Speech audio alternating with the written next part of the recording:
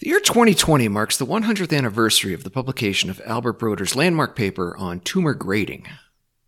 The foundation of what is now called personalized medicine is the idea that not all tumors or all patients are the same, and that differences in gene expression and phenotype correlate with outcome and inform how a patient is best treated.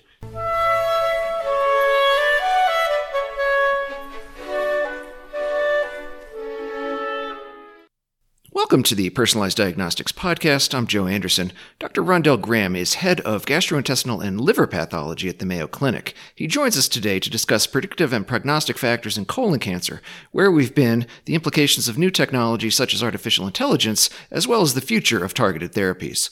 Rondell, welcome to the podcast. Thanks so much, Joe. Thanks for having me on, and I hope you are doing well amid the COVID-19 pandemic. Yeah, it certainly is a unexpected global pandemic. We have a lot to talk about with regards to colon cancer. Well, let's just start right at the beginning because I think we're going to delve into molecular testing and cutting-edge technology, but let's just bring it back to the very basics, which many people may not even be aware of, is the gross examination in pathology. So that's when a patient's tumor or part of his or her colon is removed at surgery. The first stop that makes is into the pathology lab, where the pathologist or pathologist assistant examines and dissects the specimen. So I think there's a lot that happens at that stage that can impact the report and the prognostic information that's able to be generated. I guess two things. One is this distinction between T3 and T4, that is tumor invading all the way through the colon and involving the serosa or at the outer surface. And historically, pathologists haven't been so great necessarily at making that distinction. So can we talk just a little bit about how we can improve on that? And then secondly, the other thing the pathologist does is dissect and submit lymph nodes for examination. Back when I was in training, I couldn't really wrap my head around this notion that the more lymph nodes you had, the better the patient was going to do, because it's a very odious task. And I finally realized that if you do not examine enough lymph nodes, there is a severe risk to downstaging the patient and then hence maybe not treating them appropriately. So could you comment on the importance of the gross examination? Well, thanks, Joe. I think those are really, really important questions. I'm going to start broad and then move to the more specific components that you mentioned. I think it's important to understand that all of the analysis done in pathology can be grouped into pre-analytic components, analytic components, and post-analytic components. I think many people know that there is an analytic component, and that's the part that usually is more flashy and has a branded name and things of those nature. And so it comes to people's mind right away when they think about a test or an analysis, they think about the analytic portion of the test. But the pre-analytic portion is absolutely critical. And despite the powerful technologies that are being used in the analysis of specimens today, if the pre-analytic portion of an assay or a test is suboptimal, in many instances, the analysis or the test will not be able to yield informative results. There are several pathology subspecialty groups who have actually chartered subgroups to examine the appropriate grossing or handling of pathologic specimens. And again, it's the recognition that specimen where there's an inadequate sampling or inappropriate sampling or suboptimal sampling will yield suboptimal histologic and molecular results. In terms of the more specific things, you got to T3 versus T4. There's been some literature showing that approximately 20% of T4 cases are missed, otherwise called T3. And this is a challenge because there are multiple factors that contribute to it, one of which is the serosa is not just flat and straight, it has an undulating contour, which adds a level of microscopic complexity. Of course, it's dependent on grossing and having the best quality grossing as possible. And then, of course, there is an element of subjectivity of whether it is right on the serosa or not. And some people for some time have debated the significance of inflammation perhaps between the tumor cells and the being on the serosa and how close is close enough. The criteria laid out by the CAP and or the AHJCC actually suggests that the tumor cells have to be on the ink and on the serosa And I think those are the criteria that we ought to work with. But it's important to understand the undulated nature of the serosa in many parts of the colon, and also to appreciate that the specimen needs to be adequately sampled in order to get an accurate answer there. With respect to lymph nodes, I think that's a really important thing. And again, it's another multifactorial issue. The specimen needs to be adequately gross, so the prosector or the pathology resident or a pathologist assistant needs to do a very thorough job searching for lymph nodes. That's absolutely critical. But there are other factors that influence how many lymph nodes are identified. The quality of the resection matters, and that's part of the reason why lymph node count has actually shown up on some scorecards from some surgical groups with regard to the quality of the surgery.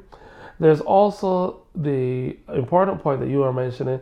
If you don't have enough nodes, or certainly if the nodal sampling is incomplete, there's the potential to understage the patient, which might lead to a suboptimal treatment plan and can lead to a worse outcome. And the other component I think that's interesting is that there's the possibility that patients mount different levels of immune response to the presence of the tumor. The more robust that immune response, perhaps the larger those lymph nodes are and the more readily recognizable they are. And so that's another potential factor. So these pre-analytic factors, the T stage and the lymph node status, are absolutely critical. They're dependent on high quality, thorough grossing. They're dependent on adequate surgical resection, and they may be direct manifestations of the tumor biology, but I think the thoroughness that pathologists bring to the examination of the specimen is absolutely critical to get informative results. Thank you for framing it that way in terms of this pre-analytical component, because if that is not done appropriately, everything that follows will be suboptimal. And that's very interesting, the point you made about the lymph nodes. It could be a reflection of the biology of an individual patient, which is very interesting that people may not consider, but then it's a matter of the effectiveness or quality of the surgery and the effectiveness of the pathologist doing his or her job, which historically has perhaps created maybe some tension or squabbles between the two disciplines of surgery and pathology. I'm just curious, in your institution or elsewhere, have you seen any contention around this area?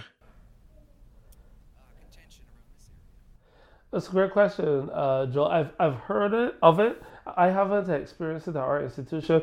One of the things that I've been fortunate to witness is a really robust, good dialogue between our surgical teams and our pathology group.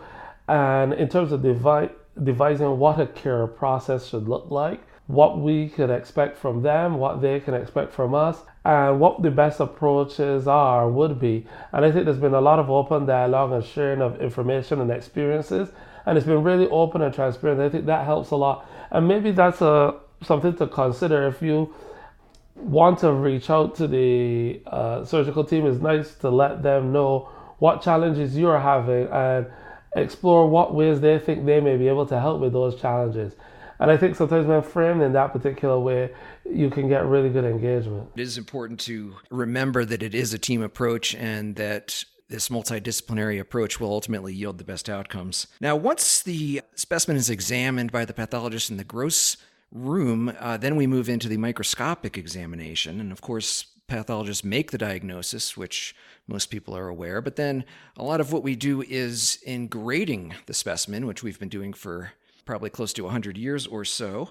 Let's be honest, in colon in particular, it hasn't been tremendously effective in terms of prediction or prognosis. And particularly in colon cancer, there's a lot of different grading systems floating out there, some focusing on the architecture, what proportion of the tumor is making glands. Some grading systems have nuclear grades, some don't. Some have a 3-tier system. Others have, I believe the Mayo Clinic, you folks use a 4-tier classification system. So why is this? Why haven't we been very good at grading tumors, or why hasn't our grading been good at correlating with outcome? And why is there this level of disagreement on what is perhaps the best grading system to use?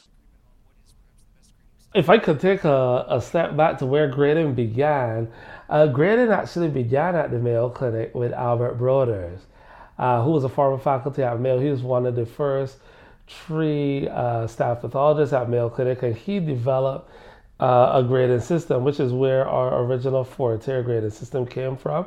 And that grading system was first applied to squamous cell carcinomas. That phenomenon was completely new at the time in medicine, and Mayo became a major center focused on grading a long time ago. And since then, that's kind of been part of the tradition at Mayo. Mayo has since moved on, and the world, of course, has moved on. And there are multiple different grading systems for different tumors. And of course, that is a normal part of progress, but of course it adds layers of complexity because people do things in different ways. The data support the utility of grading in the context of colon cancer broadly, in that tumors that are poorly differentiated or high grade tend to have a worse prognosis. There is a problem with the reproducibility of grading, and there's also the recognition that the vast majority of colorectal cancers, up until the most recent WHO classification system, were categorized as moderately differentiated. So there were very few that were ever considered to be poorly differentiated and very few considered to be well differentiated. So the WHO has addressed that by now deciding that the grade should be determined based on the worst area and not necessarily on the proportion of the tumor that has a gland formation. Presumably that will help with greater stratification. I think one of the challenges with grade is that I think it's easy to say verbally, but it's an entirely different thing to have a person grade independently in their own practice. It's one thing to look at a single picture or PowerPoint slide. It's another thing to actually go through an entire case with multiple slides and determine across all those slides what is the composite grade. And that conceptual challenge exists in multiple areas in pathology, and I think that's one of the limitations with the grade derived from human beings. As we enter into an age where there's going to be an increasing use of augmented human intelligence or artificial intelligence, there's the potential to use machine learning and computers to come up with a more reproducible way of assigning grade. But I think these are still early days yet. I think we'll see things like that develop. This is terribly exciting. I completely agree. There is this element of subjectivity, which makes it a challenge. Many aspects of pathology, it makes it a challenge. And being able to incorporate digital pathology and machine learning and so forth will certainly give us an element of standardization. So do you think we'll be able to improve on the predictive and prognostic capabilities using digital pathology? I think there's a real possibility. I think the key elements are going to be you need to have robust computational power, but you also need to have that pipeline, that end-to-end pipeline validated against clinical outcomes. So I think people can develop pipelines and algorithms, but if they haven't been validated with clinical outcomes, it becomes hard to understand their utility. So I think it's going to be critical to develop those artificial intelligence tools. I think we will see those tools develop, and I think they're going to be very powerful, but we'll realize their potential when they are mapped to clinical outcomes. That is, if an algorithm is developed to provide a prognostic score in colon cancer or the prediction of response to treatment, it really ought to be developed in concert with the results from the actual clinical treatment of patients or how those patients actually did. And so I think that potential definitely exists. Artificial intelligence and computational tools are being used in a number of centers in the US and in Europe in research applications, and I think it's a matter of time, and hopefully not too long, that they will move into the clinical space. I think you're right. People are in love with the technology and very excited about it. Those tried and true principles of analytical validation, clinical validation, and clinical utility still very much apply, and we have a lot of work ahead of us to develop these systems. In the realm of H&E pathology, that is examining the specimen under the microscope, I was heartened to review the NCCN clinical practice guidelines, and they reaffirmed, in some sense, the importance of the pathologist looking under the microscope by including things like tumor budding as well as perineural invasion as being significant prognostic factors for colon cancer. Can you talk a little bit about those in terms of subjectivity and the robustness of those markers? And then similarly, do you think there's going to be an opportunity to improve on the powers of those tools as well with digital pathology? So that's a great question, Joe. With regard to tumor budding and perineural invasion, absolutely now I think being recognized in a formal way, very particularly tumor burden, as a predictor of outcome. And I think there's a lot of data for that in the literature. I think there's a challenge with the interpretation of both tumor burden and perineural invasion with regard to subjectivity. I think that's actually true for many things that we do, like you mentioned previously. There's some data to show that with training, pathologists can improve and they certainly can get better or more consistent. I think the real opportunity comes from using computational tools to be able to do this in a reproducible way. I think that both of those things are a manifestation of an aggressive tumor, aggressive biology. And I think that there probably are computational tools that can help us to do this because computers are particularly excellent at counting.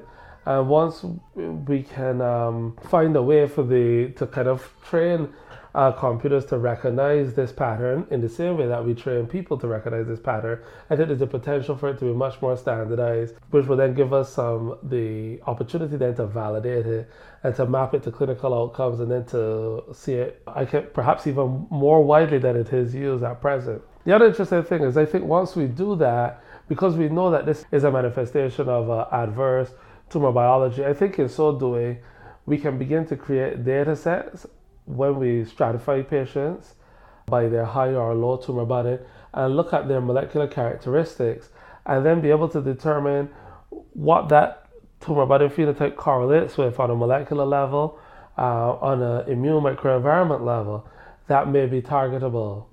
And so I think there's a lot of exciting opportunities to come. Yeah, that is a very interesting approach, and perhaps underutilized is this idea of correlating the H&E features with the molecular findings. People are very much interested in molecular, of course, so once we're done with the gross examination and the H&E examination under the microscope, then, and only then, can we really start to begin thinking about molecular studies. With colon cancer, microsatellite instability seems to be the gift that keeps on giving in many ways. Testing for MSI began, at least in colon cancer, looking for cases of hereditary colon cancer or Lynch syndrome, which accounted for about 5% of cases. Of course, there were microsatellite unstable cases that were sporadic, which I think was about 10% of cases. But it's interesting how this testing has evolved. So first looking for heritable forms of colon cancer, but then moving into the realm of a prognostic marker, and a lot of that work was done at the Mayo Clinic, led by Dan Sargent and other investigators. And then finally, now it's being used as a tool to identify who may be a candidate for immune therapy as well. Keytruda, the new PD-1 inhibitor from Merck. So can you comment on how you've seen this testing evolve? Yeah, I was fortunate to be in the molecular lab with Steve Thibodeau while he was a director in our molecular lab and one of the people who co-discovered the phenomenon of microsatellite instability. He is a really incredible mind, and it was great to work with him in the clinical practice. And I think you're correct. The initial set of orders that we would have been seeing in our clinical practice for microsatellite instability were focused on making a diagnosis of Lynch syndrome. That was the lion's share of it. The subsequently was the recognition that microsatellite unstable tumors had a different prognosis from tumors that were microsatellite stable, and that also drove some orders. But I think we saw the most dramatic increase with the recognition that microsatellite instability or high levels of microsatellite instability predicted response to immune checkpoint blockade. And so that was where we saw the most dramatic increase in testing. Fortunately, that landmark paper from Diaz and colleagues identified cases by both immunohistochemistry and the PCR microsatellite instability assay. And that was really helpful, I think, because one of the immediate questions that arose was, what tests do we need to do to determine whether patients are going to be eligible for treatment or not? And because both of those were included in that clinical trial, the FDA felt that it was useful or reasonable to have either of those be markers.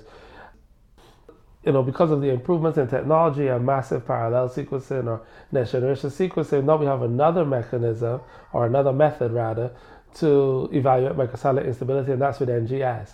And so we're seeing now is the emergence of NGS as now another method, and it offers some advantages, some strategic advantages, because it doesn't require normal, and so logistically that's easier for many labs to offer a test for a given patient requiring only a single specimen, and perhaps only just the tumor.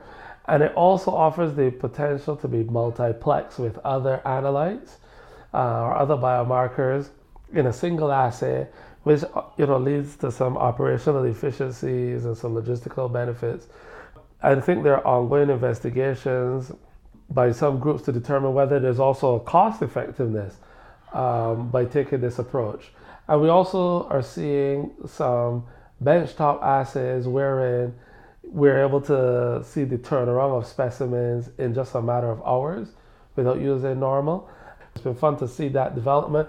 And again, the opportunities to improve patient care have grown with each of those advances. And maybe we should just take a step back, just for those listening who might not be as intimately aware as some in the field might be, that we're talking about microsatellite instability, which is referring to microsatellites are repetitive regions of RNA. In and of themselves, it's nothing special. I have them, you have them, but it's when they become abnormally long or abnormally short that it becomes problematic, and then these genes encode for mismatch repair proteins. So what is an interesting phenomenon is the patients, or maybe counterintuitive, is the patients with the defect actually do better. I don't mean to put you on the spot, but is there any reason for that, or can you offer us any insight as to why that might be? That's a great question. So there are some really great data on this. Patients with microsatellite instability have a more robust immune response to their tumors. It's believed that this is related to the formation of mutation-associated neoantigens, and these neoantigens are detected by T cells in the microenvironment, and they orchestrate an anti-tumor response. Because of the hypermutability in those tumors, that immune response is robust because of the sheer increasing numbers of neoantigens. And so these patients have a better prognosis, or that's believed to underlie the better prognosis. So really, the phenomenon is microsatellite instability correlates to a more robust immune response, and the driver of that is believed to be the production of mutation-associated neoantigens at a much higher rate than you would have in a microsatellite stable tumor. That is fascinating. It's hard to wrap your head around in many ways. So the next area in molecular I'd like to touch on is KRAS testing. Probably one of the big therapeutic advances in terms of colon cancer over the past 10 to 15 years has been the emergence of anti-EGFR targeted therapy, these tyrosine kinase inhibitors, cetuximab and panitumumab, and the way we test for eligibility for those agents is by looking at KRAS, and it's interesting how that's evolved as well. Originally, we were testing for, I believe, only 2 mutations, codon 12 and codon 13 for KRAS, which has since been expanded to what people are calling expanded RAS testing to include KRAS as well as NRAS. But even if you do that, we're still only should be looking for about 6 mutations.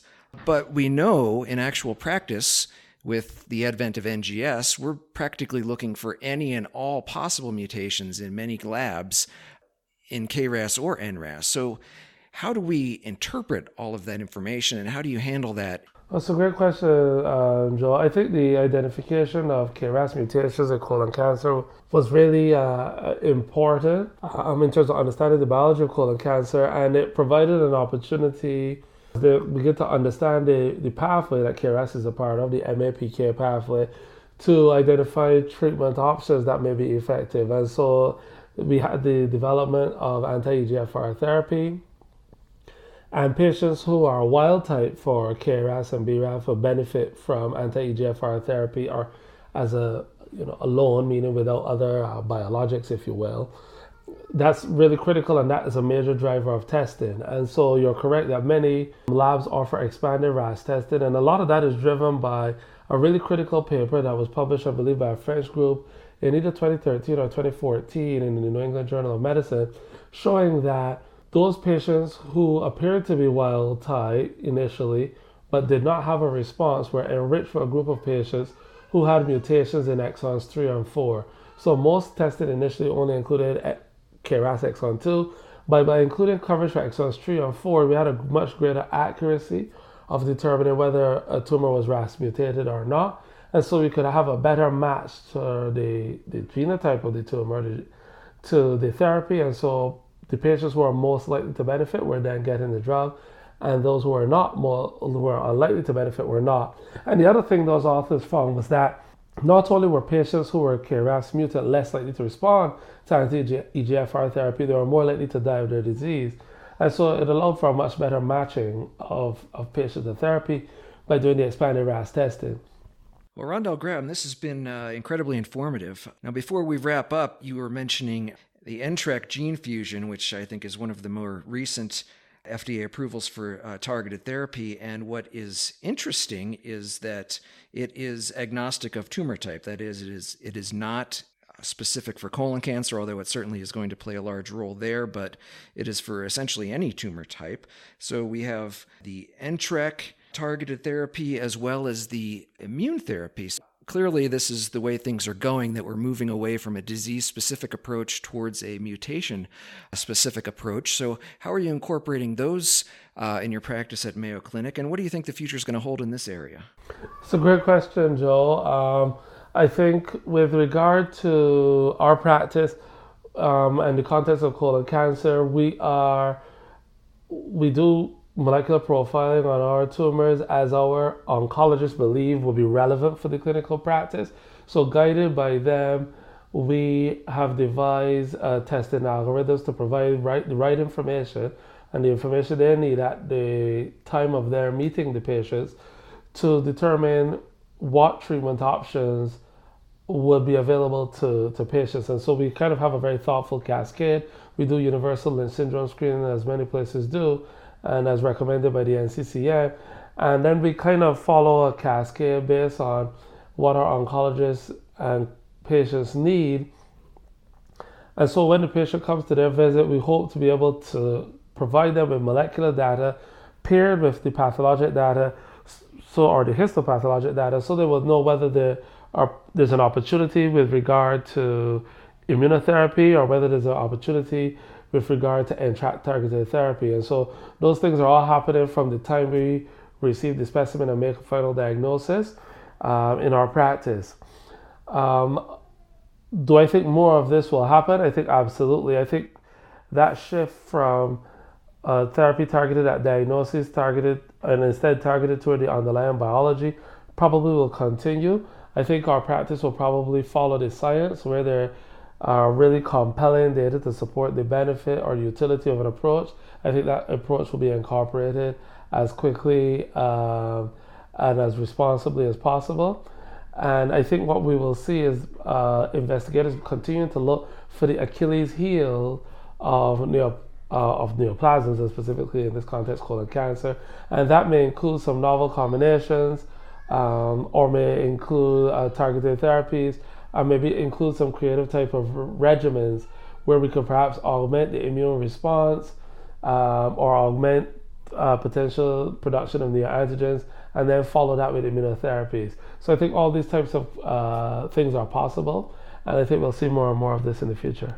Well, Rondell Graham, thank you so much for coming on. How can folks learn more about you, GI pathology, molecular diagnostics, and the Mayo Clinic? It's a lot.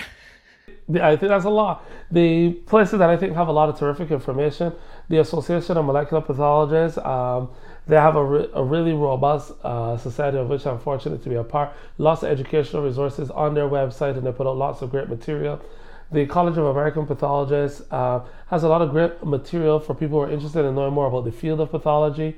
The United States and Canadian Academy of Pathology has a really robust educational platform. Now in the time of the COVID-19 pandemic, a lot of that is free. I think those are great places to learn more. MayoClinic.org has a wealth of information available if you want to learn more about Mayo Clinic. If you are a patient wanting to learn more information, that's a great place to go. Mayo Clinic is a place with a tremendous amount of expertise and fantastic team where people can find me on Twitter at Rondell_Graham. And I'm really grateful to be on, Joe, to talk with you a little bit about colon cancer. This was a lot of fun. Yeah, thank you. It's been a pleasure. Our guest has been Rondell Graham from the Mayo Clinic. We'll see you next time on the Personalized Diagnostics Podcast.